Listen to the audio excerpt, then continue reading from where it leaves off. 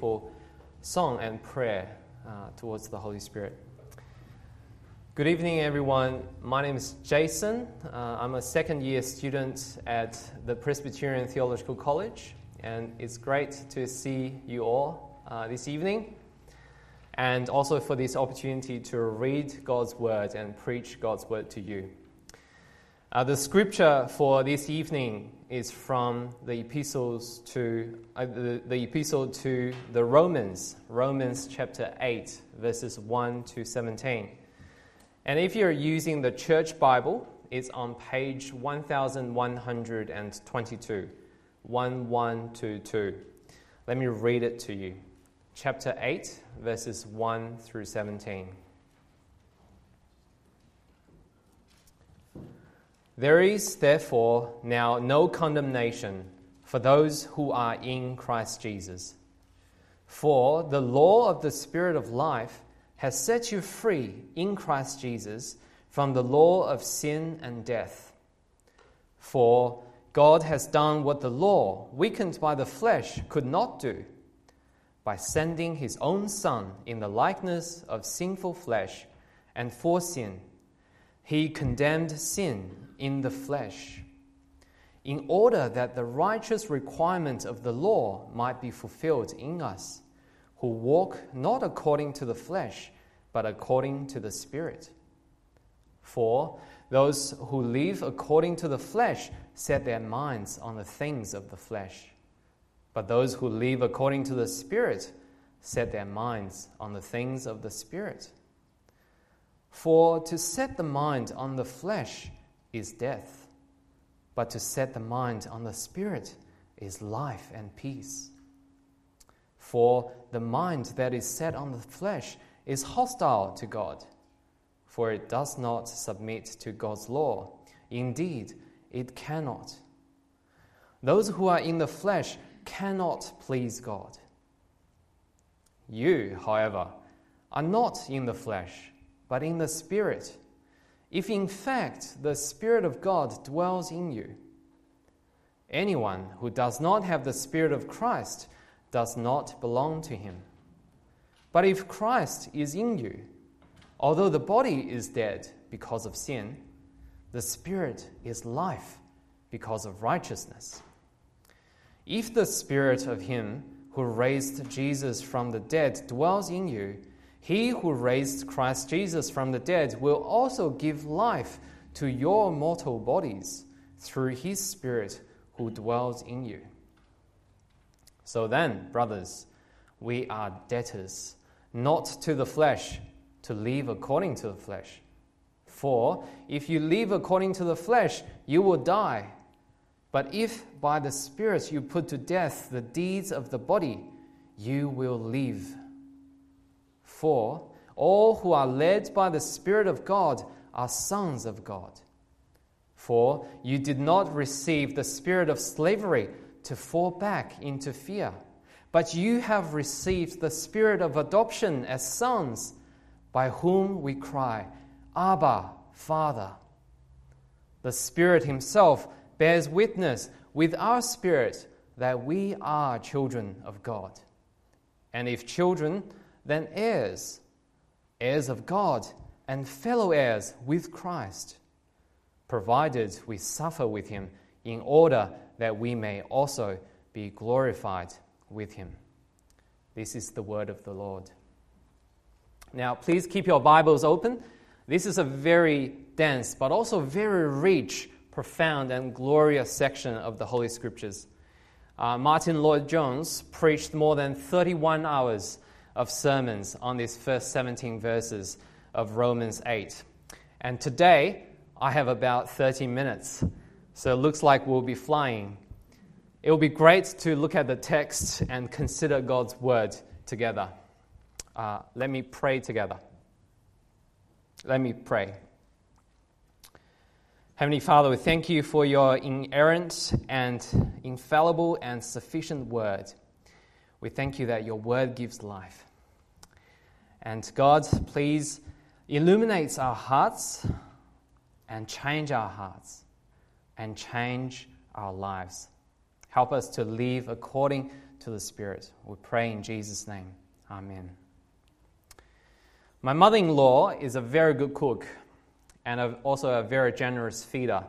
So whenever I eat at my in-laws' place, she always prepares more than enough delicious dishes. And then I usually am pretty full before she reminds me, save some room, there's also dessert and fruit.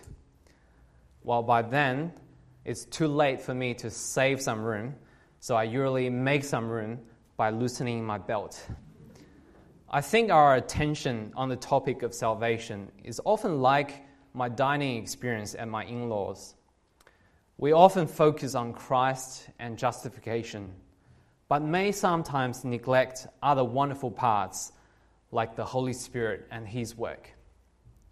I believe today's text helps us to understand better what the Holy Spirit does in our salvation. I titled this sermon, God the Holy Spirit in Our Salvation, and if there is only one thing to take away, I hope you will know that God the Holy Spirit also works in our salvation, as do the Father and the Son. Therefore, let us live according to the Holy Spirit. Let me repeat that. God the Holy Spirit also works in our salvation, as do the Father and the Son. Therefore, let us live according to the Holy Spirit. We'll look at three truths regarding the Holy Spirit in our salvation. Firstly, the Spirit frees us from sin and death. That's in verses 1 to 4. And secondly, the Spirit gives life and peace. That's in verses 5 through 11. And thirdly, the Spirit brings sonship and glory. That is in verses 12 to 17. Again, firstly, frees us from sin and death. Secondly, gives life and peace. And thirdly, brings sonship and glory. Let's look at the first point. God, the Holy Spirit, frees us from sin and death in verses 1 through 4. Verse 1 says, "There is therefore now no condemnation for those who are in Christ Jesus." Now, what is the word therefore? Therefore.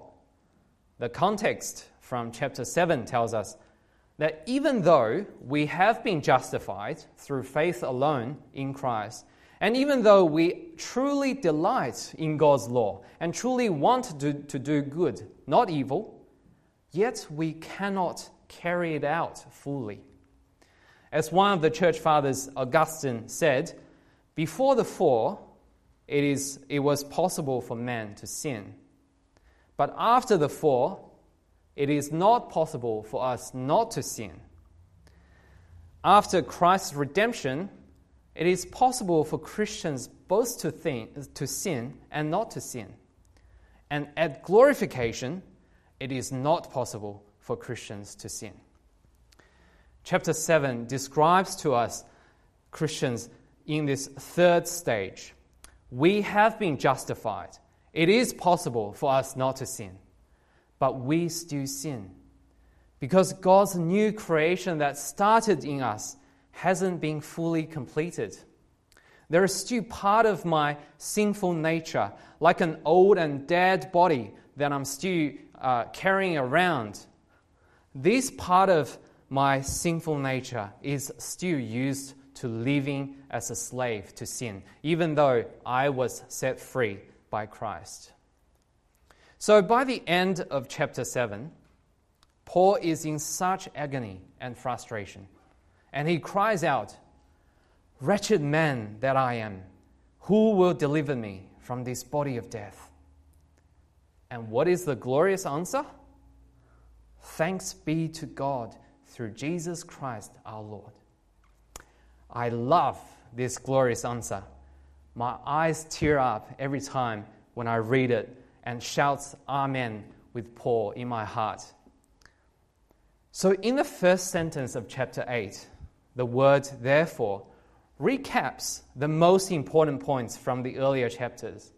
And it also gathers our attention to hear Paul answering this question: how will I be delivered from this body of death? In chapter 8. In verse 1, Paul says, because of justification through Jesus Christ. Therefore, there is now no condemnation for those who are in Christ. What wonderful news that is. What blessed truth that is. We should meditate on this truth every day. We should celebrate it every day. We should thank and praise our God for it every day. Let's never get dull about it or take it for granted. But how come there is now no condemnation for us? What is the mechanism? Verse 2 gives the answer. For the law of the Spirit of life has set you free in Christ Jesus from the law of sin and death. Notice two key phrases here. The law of sin and death and the law of the Spirit of life. These are two governing principles of how our life works. The law of sin and death. This governing principle can be written as sin plus law equals condemnation and plus death. But we have been set free from this law of sin and death by a new and more powerful governing principle, the law of the Spirit of life. Now, I want to imagine something with me. Are you ready? Imagine we were moons of a planet called the sin and death. So we used to orbit its course. But now, a more powerful planet called the Spirit of life came to us, and the gravitational pull is so much stronger. So now we're set free from orbiting sin and death. Instead, we now orbit the course set out by the Spirit of life. And this is the law of the Spirit of life. Do you get the picture? So now we know it is by this liberation work done by the Holy Spirit in Christ Jesus that we are not under condemnation. One might ask, well, we had the law, hadn't we? Is the law not enough for us to live righteous lives? Why did we need the Holy Spirit's work through Jesus Christ? Paul answers in verse 3. For God has done what the law, weakened by the flesh, could not do. So the law was unable to do certain things. The law can't change our hearts.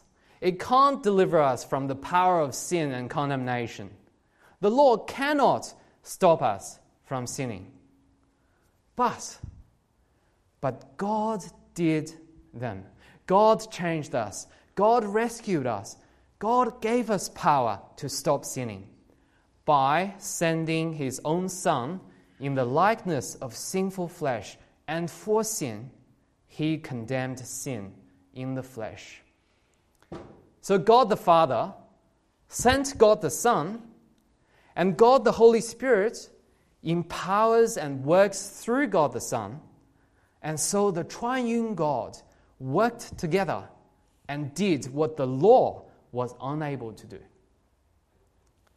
God the Son took on the human nature and human flesh, yet His flesh is not sinful. Then, according to the plan of the Father, by the power of the Spirit, the sinless Son was sent to us for sin. This phrase, for sin, is a technical term meaning a sin offering. So Jesus willingly offered and sacrificed His own life onto the cross to be a sin offering for us. A sin offering is meant to restore purity, to secure atonement, and to provide assurance of forgiveness for sins. So in this way, God the Father condemned not you and me, but sin itself in its evil. In the flesh of not you and me, but Jesus Christ, God's only begotten Son. Why did God the Father involve both the Holy Spirit's work and Christ's work? Verse 4 answers, in order that the righteous requirement of the law might be fulfilled in us, who walks not according to the flesh, but according to the Spirit. This includes, firstly, the requirement for us to die for the punishment of our sin, but also, secondly, the requirement for us to live righteous lives in obedience to God's law. We know the first kind of requirement is fulfilled by Jesus Christ dying on the cross on our behalf, so that we also died. How could the second kind of requirement be fulfilled in us? By the Holy Spirit. The Holy Spirit liberates us from the power of sin and death and enables us even now to habitually live according to Him and not according to the flesh. So by the work of Christ and the Holy Spirit, we can fulfill the requirements of the law. This is my first point. God the Holy Spirit frees us from the law of sin and death. So there is now no condemnation for us, and we are enabled to live according to the Holy Spirit. Let's look at the second point now. God the Holy Spirit gives us life and peace in verses 5 through 11. Paul reveals to us that when God saves us, there is a profound but invisible transition that happens in our being.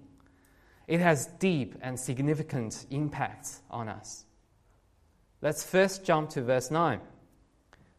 You, however, are not in the flesh, but in the Spirit, if in fact the Spirit of God dwells in you.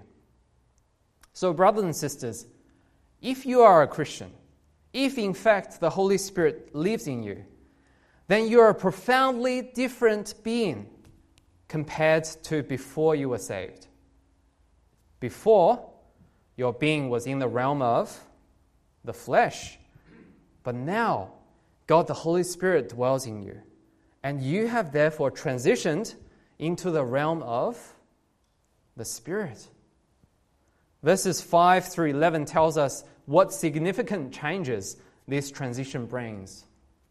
Look at verse 5. For those who live according to the flesh set their minds on the things of the flesh, but those who live according to the Spirit set their minds on the things of the Spirit. So the first change is in the mindset. When you become a Christian, your mindset changes. You start to think differently, and your changed thinking will lead to changed desires. I used to think there is no absolute truth or standard. Now I know God's truth is the absolute truth and standard. I used to think pleasure is the purpose of life. Now I know the purpose of life is to know God, enjoy God, and glorify God. I used to think only health, wealth, and happiness are blessings.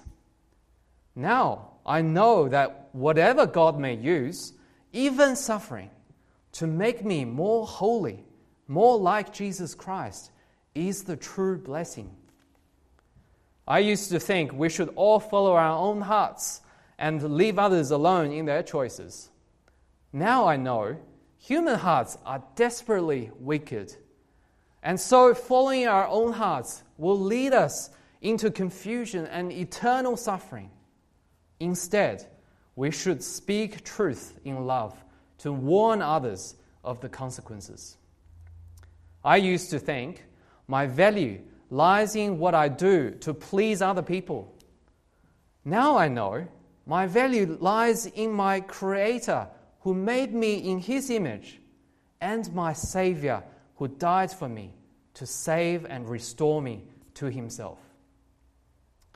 So all these gradually changed ways of thinking actually make me gradually desire God more and more, desire a closer and closer relationship with Him, which gradually reorient all areas of my life.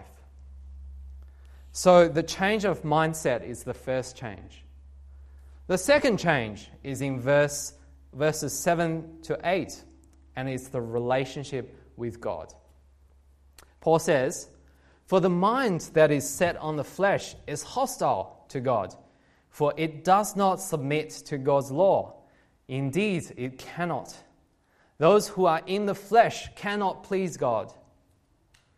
So, when we were not Christians, we were enemies with God. Not only did we refuse to submit to God's law, but we were not at all able to submit to God's law. We cannot please God.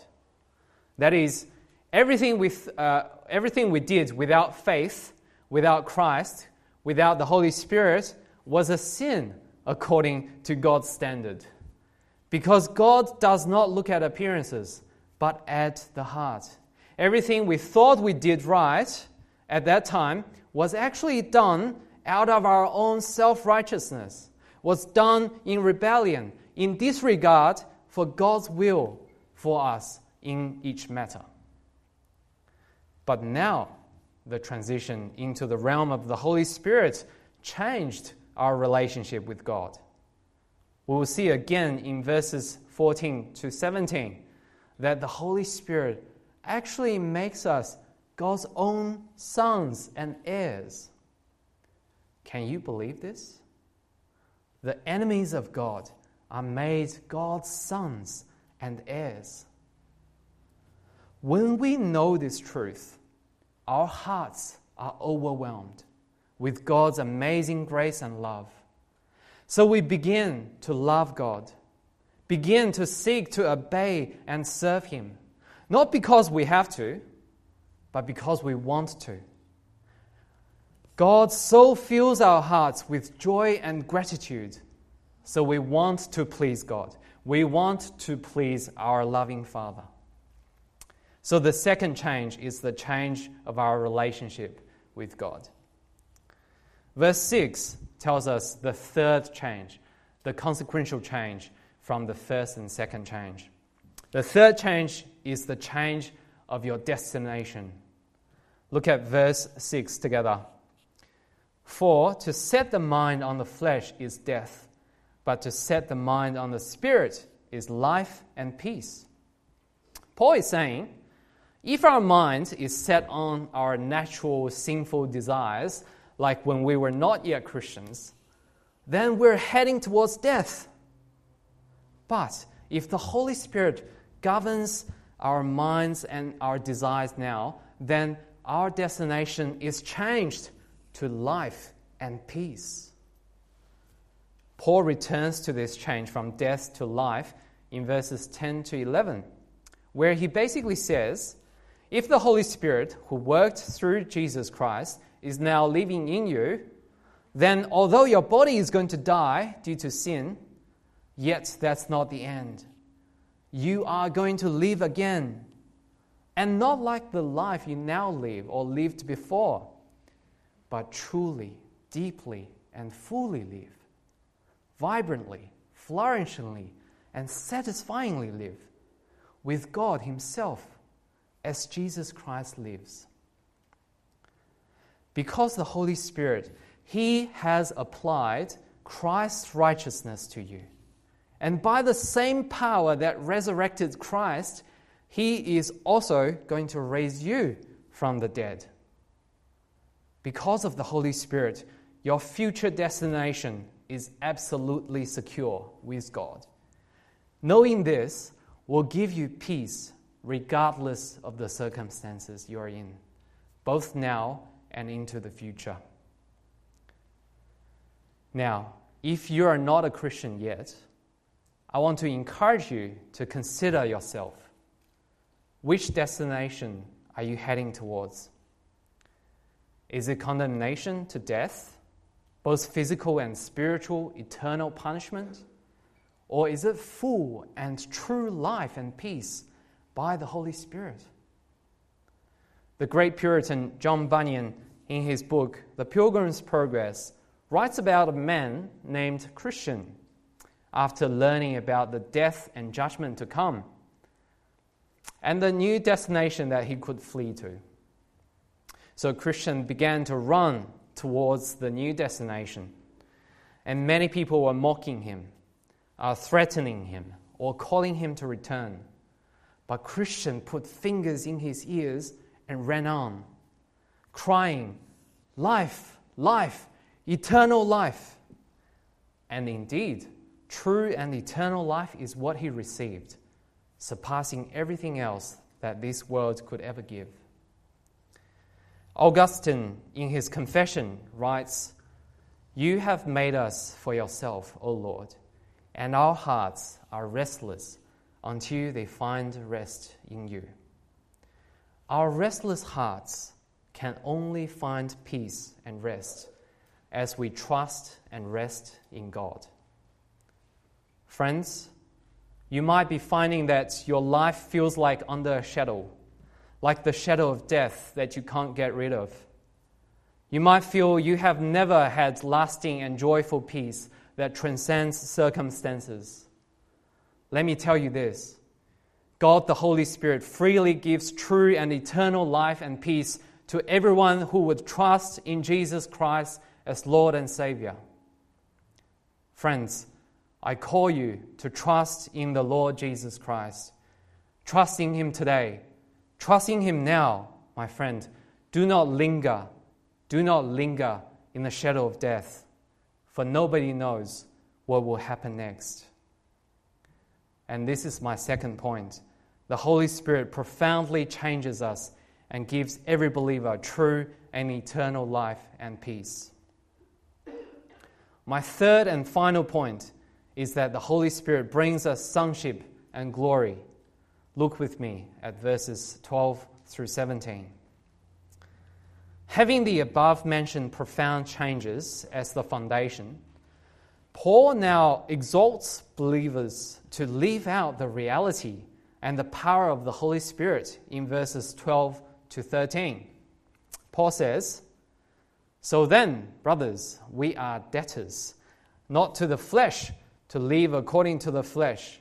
For if you live according to the flesh, you will die.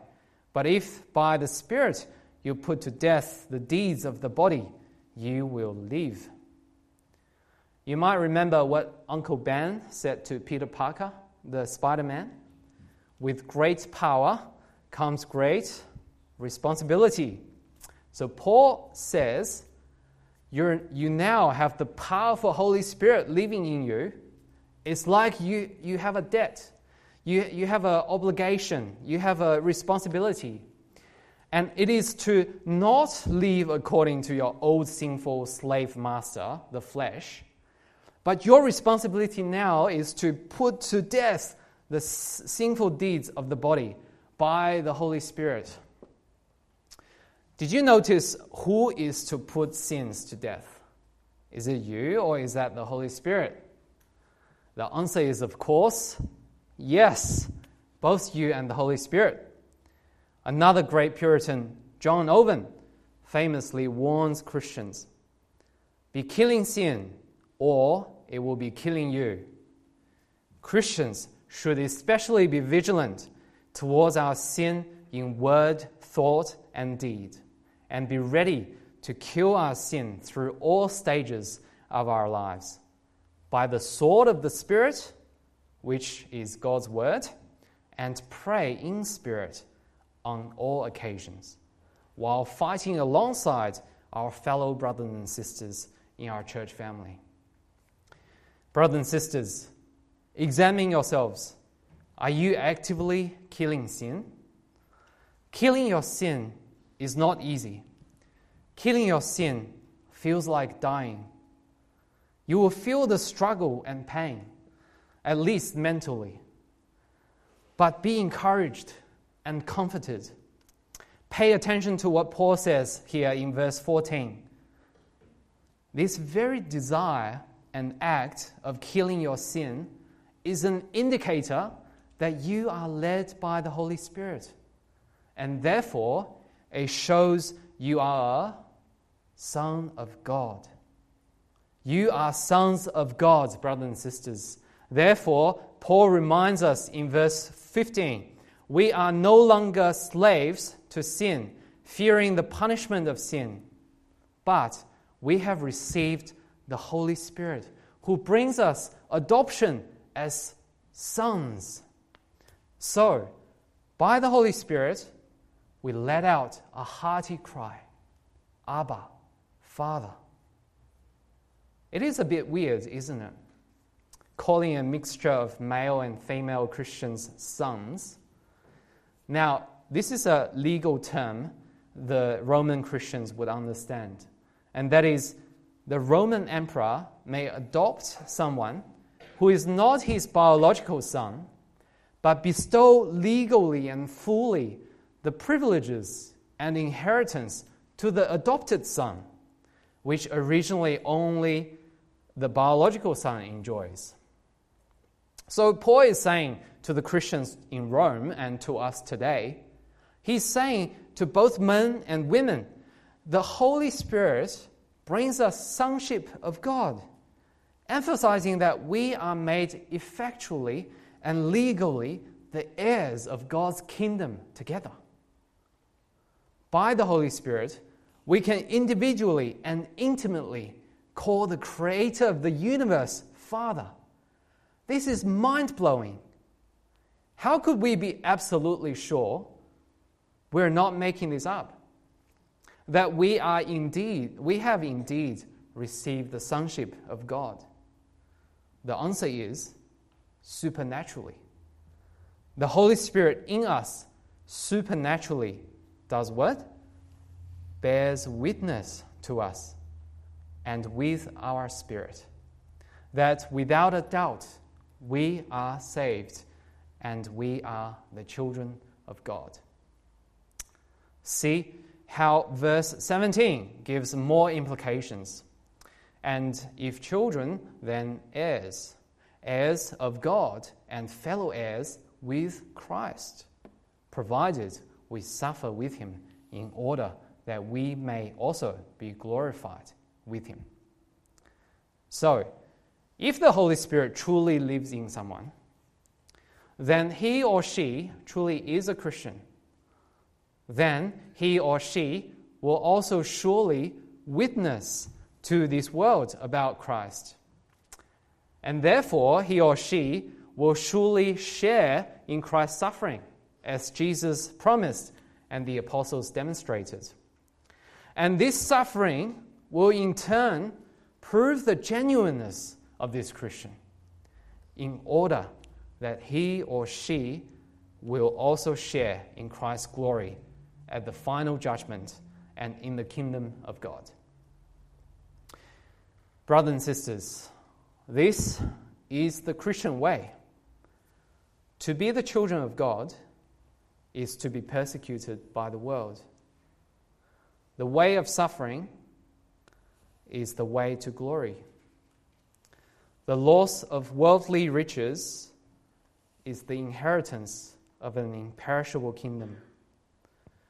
To treasure the death on the cross is to receive the crown of eternal life. We may temporarily suffer for Jesus' name's sake, but in the very moments of our suffering, in obedience to our Father, the Holy Spirit testifies our true identity and confirms our glorious and eternal future with Christ, our King and our friend. This is my third and final point. The Holy Spirit brings us adoption to sonship, and with suffering, we also will share in Christ's glory in the kingdom of God.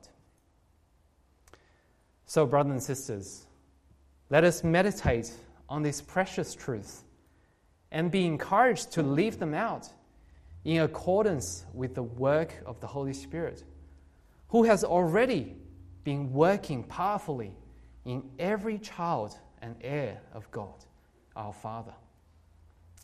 Let us pray.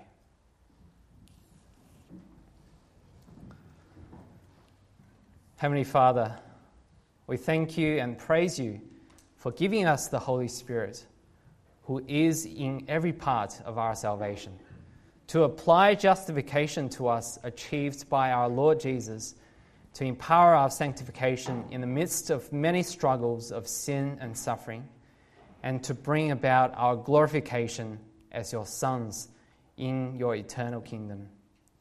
Empower us to live according to the work of the Holy Spirit for your honor and glory and for our joy and holiness. In Jesus' name, amen.